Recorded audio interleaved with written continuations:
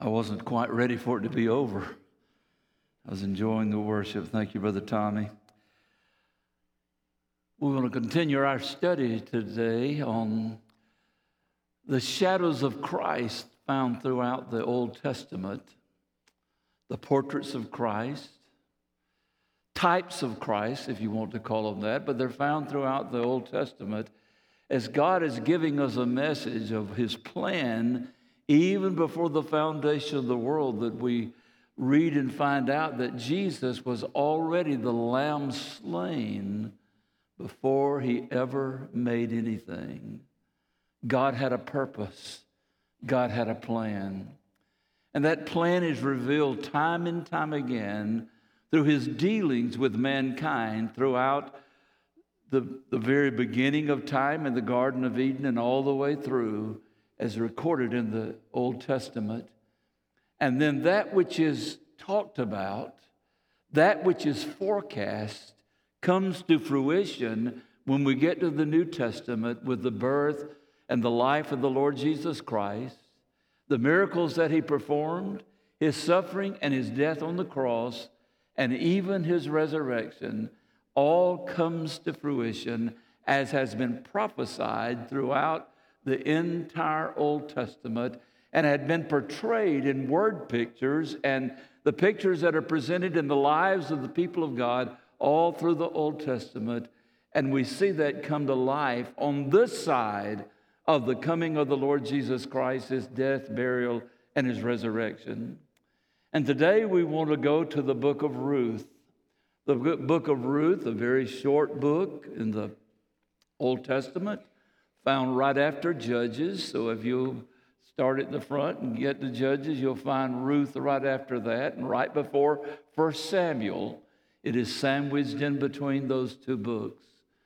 If you'll turn there, I'm just sort of going to walk through it, and you can notice some things that I will point out as they're printed in your Bible on the printed page. And we're going to look at some truths that God will speak to our hearts and encourage us even this morning as we study the book of Ruth. The story of the book of Ruth, being one of the most prolific shadows of Christ in the Old Testament, is a beautiful picture of what Jesus has done for us through His coming, His death, and His resurrection.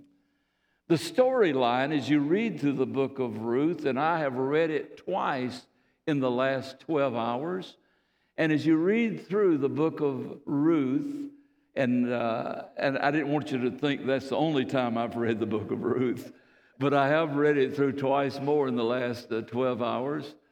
But as you read it, it is absolutely captivating, to say the least, and is a wonderful reminder of Christ's love for us and the awesome price that He paid for us and the love He has for the church as her Redeemer, as her Lord, the only one qualified to satisfy the Father's requirement and the biblical mandate for the one who would be the deliverer of the souls of mankind. All of that is found in the person of the Lord Jesus Christ as He paid the penalty for our sin. The story opens up with Elimelech, an Israelite living near Bethlehem during the time of a great famine. He had heard that the country of Moab was faring very well and there was plenty of crop and grain there. So he and his wife Naomi traveled with their two sons, Mahlon and Chilion, and became residents there for an extended period of time. As a matter of fact, both of their sons were married to Moabites, and they became adults in Moab. Elimelech died and left Naomi and her two sons with their wives Orpah, who married Chilion, and Ruth, who married Mahlon. After 10 more years in Moab, both of Naomi's sons also died, as they had been married to Moabites, and they also died after they had married to members of the nation of Moab, and they soon died as young adults.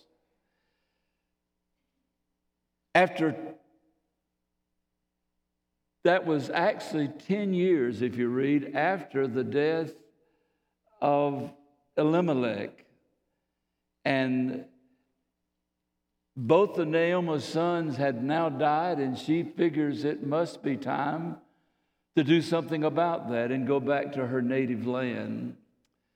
And so she decided to go back, and she heard that things were going pretty well there, that the famine was over with, and they would be able to do well there. So she actually excused her two daughters-in-law and told them that they did not have to go back with her, that they could go back to their own people, back to their father's house, and she would return to her kinsmen.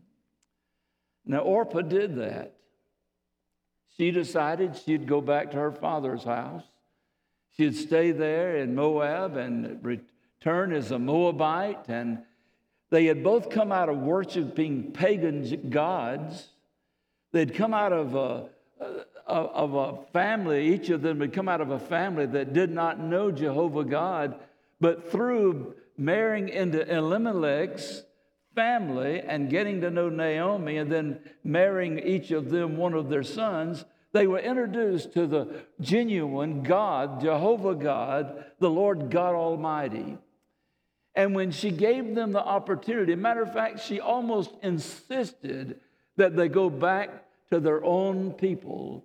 And Orpah said, I'm going to do that.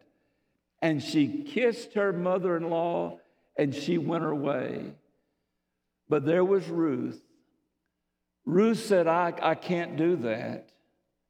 I'm going to go where you are. I'm going to go home with you.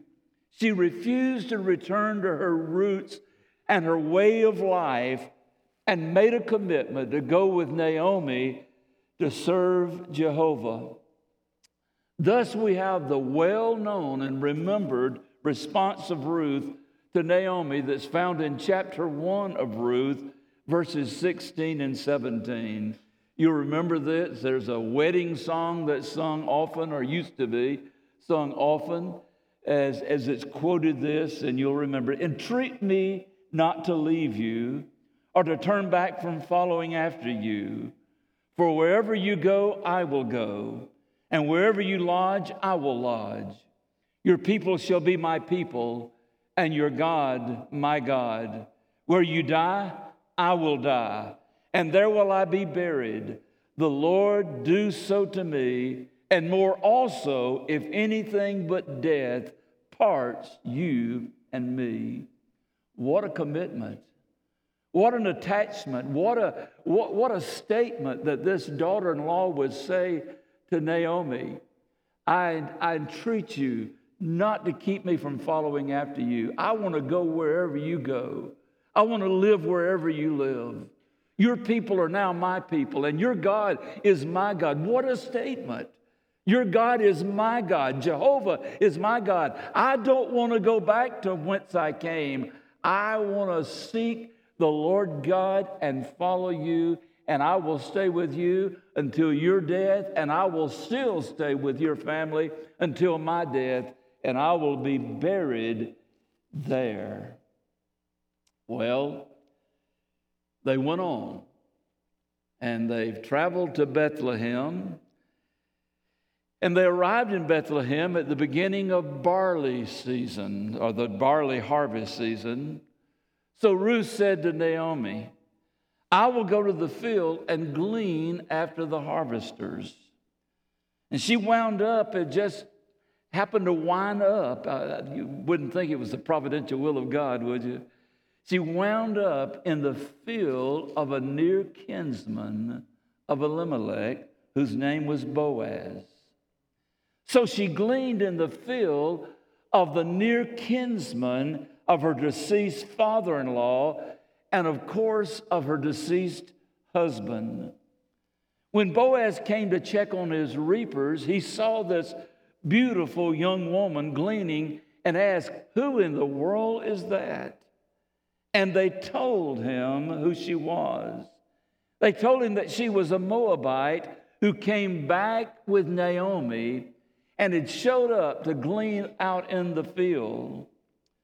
And Ruth requested that he please allow her to continue to glean in the field after the reapers, and he granted her permission. And later, he even instructed the reapers that they would just scatter a little bit of the harvest, that as a gleaner, she would come along and she'd be able to glean more. So the ones who were harvesting ahead of her, the reapers, they listened to him, and so they would just drop grain as they would go, and barley grain. And when she'd come along, she just filled her sack with all of it. And she had more than anyone else because he was being kind to her. She rejoiced over the amount that she had gleaned, and so rejoiced that she went to tell Naomi about it. And she and Naomi just had a wonderful time. And she's talking about it. She says, and Naomi, I am gleaning in the field of our near kinsman. And it caught the ear of Naomi. And she said, "You're doing what?" She said, "I am gleaning in the field of the near kinsman of my father-in-law, Elimelech. His name is Boaz." And it caught Naomi in such a way, she said, "Oh, let me give you some instructions. He's just not a near kinsman. He is the kinsman redeemer for you. He is the one who can redeem you and make you a part of this family. He can make you a part of his family and make you an Israelite. That can happen to you. He can redeem you." You see, it was told that when there was a death in the family, that the near kinsman was to redeem the widow of that one that was still, especially of childbearing age, and to take that one to be his own wife. And Elimelech not Elimelech, but Boaz just happened to be unmarried. He was a near kinsman. But he thought about it. He says, I think there's someone that's a nearer kinsman than I am, and I need to check with him. And he went and asked him if he wanted to be the redeemer of Elimelech's stuff and the boys' stuff and their land. And he says, yes, I will redeem that. And he says, well, there's also a young woman, the widow of one of the boys, is here. And whoever redeems the land also has to redeem her as his wife. And he says, oh, no, I'm a married man. I can't do that. And he says, you can do it. He says, you don't mind if I do it? He says, no, you go right ahead. And so he redeemed all of that which was left behind, and he also redeemed Ruth to be his wife.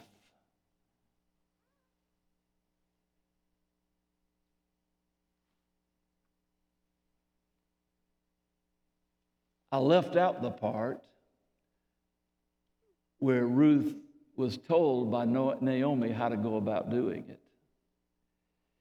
What she said was, before this happened, she said, if you'll go to the threshing floor tonight, he will be there because the threshing is taking place of getting all of the chaff and chaff out of the barley. And it got windy at night in that part of the world. And so they'd do it in the late night, and they would just throw the barley up in the air, and the wind would take the chaff away, and the barley grain would fall to the floor, and they would be gaining that harvest. And so she went in after he had already finished that. He had had his evening meal, and he had gone to sleep. And what Naomi told her, says, you go in and you go to the feet of him and you uncover his feet and you lie at his feet. And in the morning, you tell him that he's the kinsman redeemer and tell him that he must redeem you. Well, she did that. But about midnight, she was startled to find out that she actually woke him up by lying at his feet. And he was startled and jumped up and said, who is it? And she says, it's me. And he looked at that young maiden that he so much adored and just marveled at her beauty. And he says, what are you doing here? And she says, I'm the one that you are the kinsman redeemer for. And I've come to ask you, would you take care of that business? And the next morning he said, I want you to get up early the next morning, and I want you to go back to Naomi's house. And I'm going to go to the other fella, and I'm going to talk to him, as I mentioned a minute ago. And there before all of the elders, he made his claim and made his decision and his commitment to redeem all that belonged to Elimelech and to his sons and even Ruth. Later that night, as he came back in and had taken care of the matter, he took her to be his wife. She later conceived and had a son, and that son's name was Obed. And Obed later became the father of Jesse. And do you remember who Jesse became the father of? David.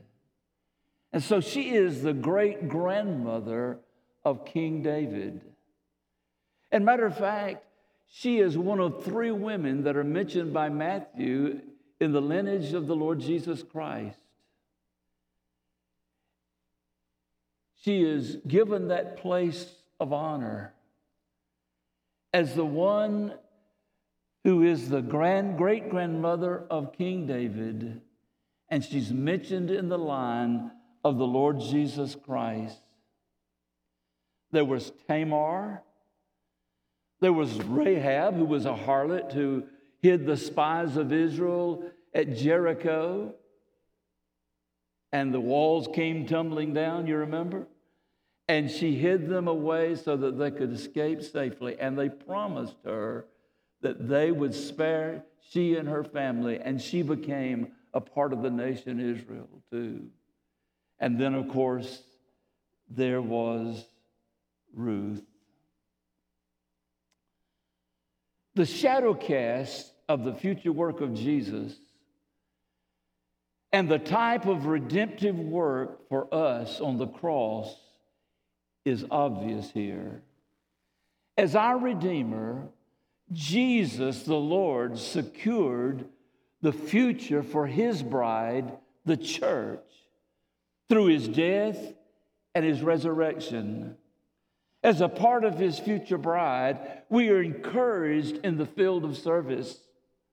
As the harvest is past and we seemingly are in the gleaning period, I want you to just think about it. How long has it been since you've heard a report of, or you've seen, witnessed in any way, a mass movement of the Holy Spirit drawing people under conviction and seeing the multitudes get saved? It's been a long time. Matter of fact, the last time I remember in my lifetime, and there may have been some others in other parts of the world, was during the ministry of Dr. Billy Graham, when he would stand before thousands, tens of thousands, and preach the gospel and issue an invitation to come to the Lord Jesus Christ. And he said, the buses will wait. You remember? You just come on down. And folks would go by the hundreds at all of his crusade, and even thousands night after night, different ones coming and giving their hearts to the Lord Jesus Christ. And we were in a time of great harvest. I can remember when there were times of revival and we would see dozens and dozens come to faith in Christ. I grew up in a little country Baptist church, and we had 2 revivals a year. And I can remember those revivals when we would just be a small congregation of 75 or 80 people, but we'd have times of revival, and there'd be dozens to come to faith in Christ through the preaching of the gospel. We've seen that in the time. But when is the last time you've heard of a movement of God in such a way that you'd see the masses come to faith in the Lord Jesus Christ? We're living in a period of gleaning. God gives us encouragement. We have 1 or 2 here and 1 or 2 there. And we hear of 1 or 2 over at another church and 3 or 4 there. It's not what we've seen in the past. We're in a time of gleaning. It's a time of laboring after everyone who comes to faith in Christ. And God gives us those that we might be encouraged for the work that He's called us to do, that we might remain faithful, and He gives us fruit for our labors. We're gleaners. We're sent out to do the work of reaching those who will believe in the age of skepticism in which we live and the day of unbelief. But I'm so thankful that He gives us fruit for our labors, lest we become discouraged even in this lifetime. I truly believe that we can lift up our heads today and say, our redemption draweth nigh. Our kinsman redeemer is coming to claim His church, the bride, and take her to be with Him and rescue her from this world and the impending danger that's going to be unleashed on this unregenerate, unbelieving culture in which we live. And He's going to take the church out. And He says it's going to be in the twinkling of an eye. Just that quick, He says, in the twinkling of an eye, the dead shall be raised incorruptible, and we which are alive will be changed to meet the Lord in the air. And the church will be delivered from that awful time that will follow, and we'll be with the bridegroom, our kinsman redeemer, the Lord Jesus Christ. And we will enjoy that time of peace and comfort and joy and happiness and tranquility and blessedness in the presence of the King of Kings and the Lord of Lords. We live in that time. The old songwriter says, signs of the time of everywhere. There's a brand new feeling in the air. Lift up your head, your redemption draweth nigh. Church, I want you to be encouraged this morning. I want you to be encouraged to being reminded that the book of Ruth is placed in the Scripture as a comfort to us, as an encouragement to us, that God will bless His own, and He will encourage His own. But we have a Redeemer who saves us from our situation, who saves us from our sins, who gives us life, who promises a gathering out of this place, who promises a future with Him. And so will we ever be with the Lord forever and forever. Jesus, our kinsman redeemer.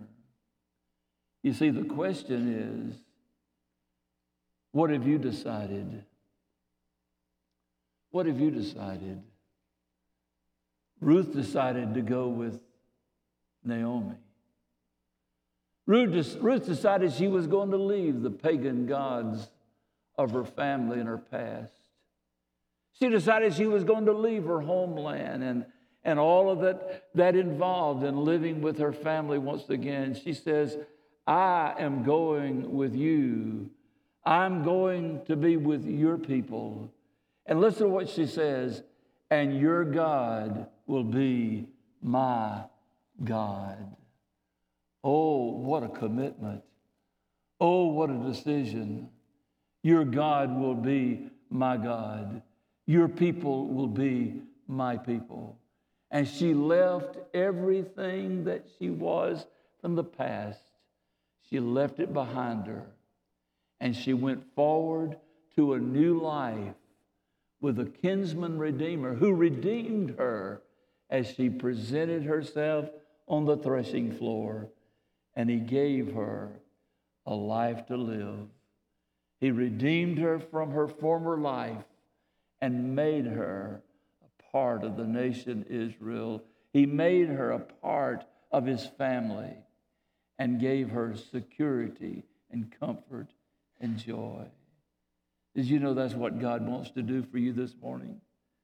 He wants to give you comfort and joy. He wants to give you peace. He wants to redeem you from your sins. He made a promise that whosoever would believe on him would not perish, but have everlasting life. He's made a promise that whosoever will may come and receive the living water to never thirst again, to receive forgiveness of sin, and a life that is everlasting. Unending is what that means. Everlasting life, and to receive a home prepared for God's people forever and forever. And he invites you to come, already having paid the price, already having gone before the elders, already having been crucified on the cross, and has risen from the dead. And this morning, he invites you to come to Jesus. You see, you can be a part of the family of God. You can make that commitment today. You can say, I'm not going to live where I've been living. I'm not going to act like I've been acting. I'm not going to have the opinions that I've had in the past. I'm not going to be the wayward person that I've been. I'm not going to follow in the sins of my past any longer. I turn from those things. I'm going to follow Jesus. I'm going to trust him and let him do for me what he promised to do for all who would believe. Would you do that today? Let's pray together. Father, we come into this place of worship today, looking at this little book of Ruth, a beautiful love story that you bring to light and you give life to it as we study it, that there is a message for us today. There is a type of Christ that is found in Boaz, the one who redeems Ruth, the one who takes her to be his own when she had no rights, she had no future, but he gave her a future. And Lord, she even became the great-grandmother of David, who Jesus was born into that family. Lord, we thank you. We thank you for these truths and ask you to remind us of how blessed we are and what a wonderful privilege we have in an unbelieving world to stand strong on the truth of your word and share it unashamedly. And Lord, if we'll be found faithful, you'll give us fruit for our labors. You'll bless us. You'll encourage us by there being some who would turn to Jesus and follow our example and become a child of God. Have your way in this time today. In Jesus' name we pray.